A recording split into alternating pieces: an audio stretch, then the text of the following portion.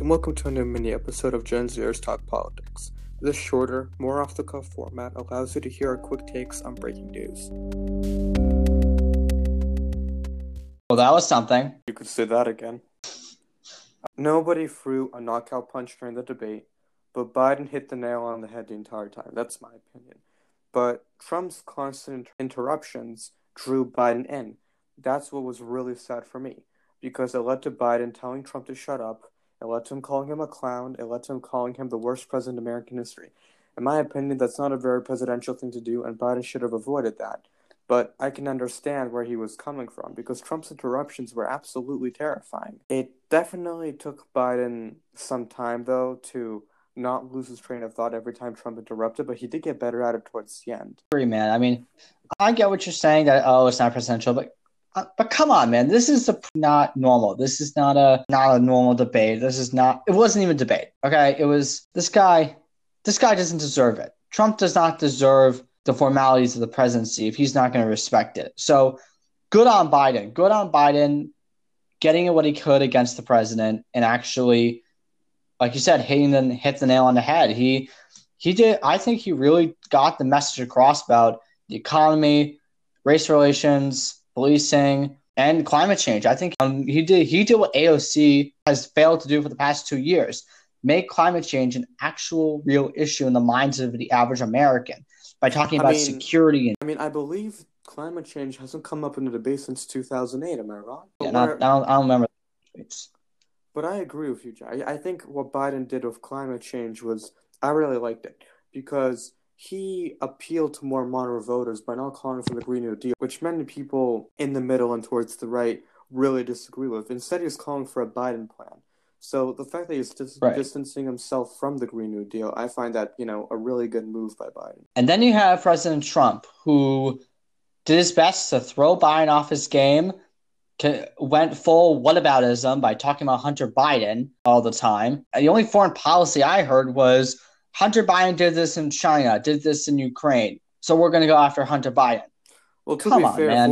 Foreign policy wasn't exactly a topic of discussion at the debate, so Joe didn't exactly speak about foreign policy either. That was the only card Trump had against Biden. That was the only thing he could muster. His son, who was cleared of wrongdoing by the Ron Johnson report. Think about this. There were reports that the only preparation Trump did for this debate was 2 hours with Chris Christie, who then went on ABC as a commentator. I mean, okay, let's ignore the foreign policy bit. The only thing Trump actually had against Biden was the Hunter stuff.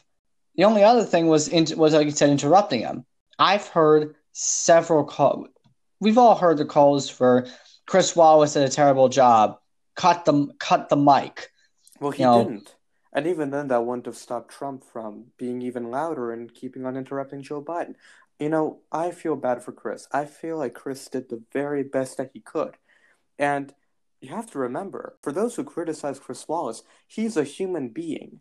And it's an extremely stressful situation for him to have to deal with Donald Trump and his interruptions. No. He did a horrible job. He did his best, but he still did a terrible. Doesn't mean he didn't do a terrible job. And this is why we need a chess clock model. Okay, both candidates have the same allotted time, like in the normal debates.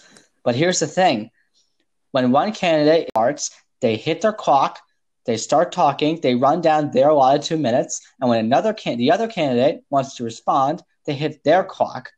The original candidate's time stops. The person interrupted, their time starts going. So it doesn't actually penalize interrupting, because you're just hurting yourself.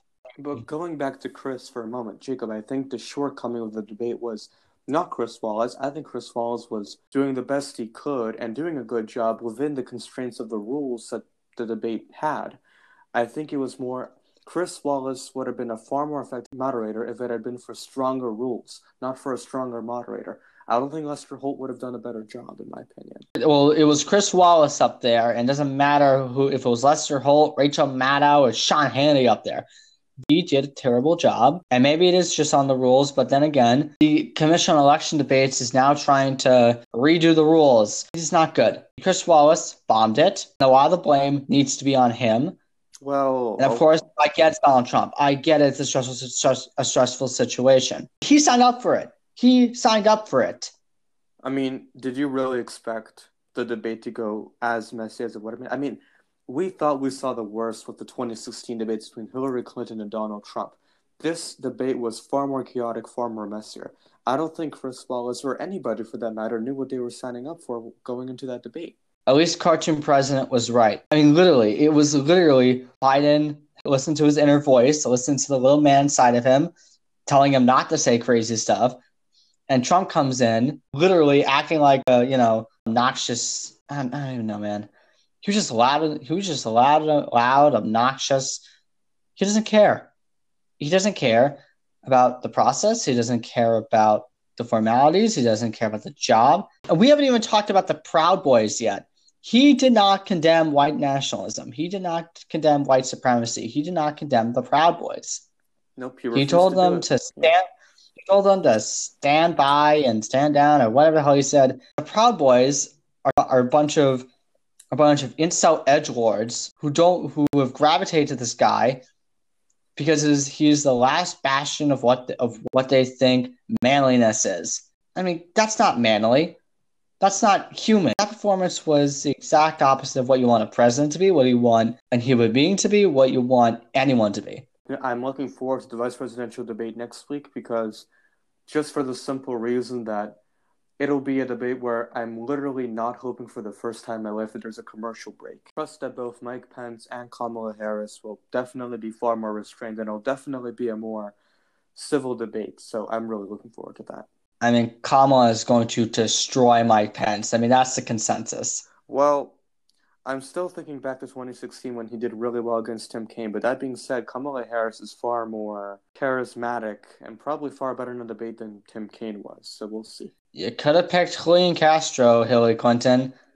But now, China has Kamala, and She's far better equipped. Yeah, she is far better to deal with Pence than Tim Kaine. I mean, one can only hope that this debate has shown everyone who Trump really is.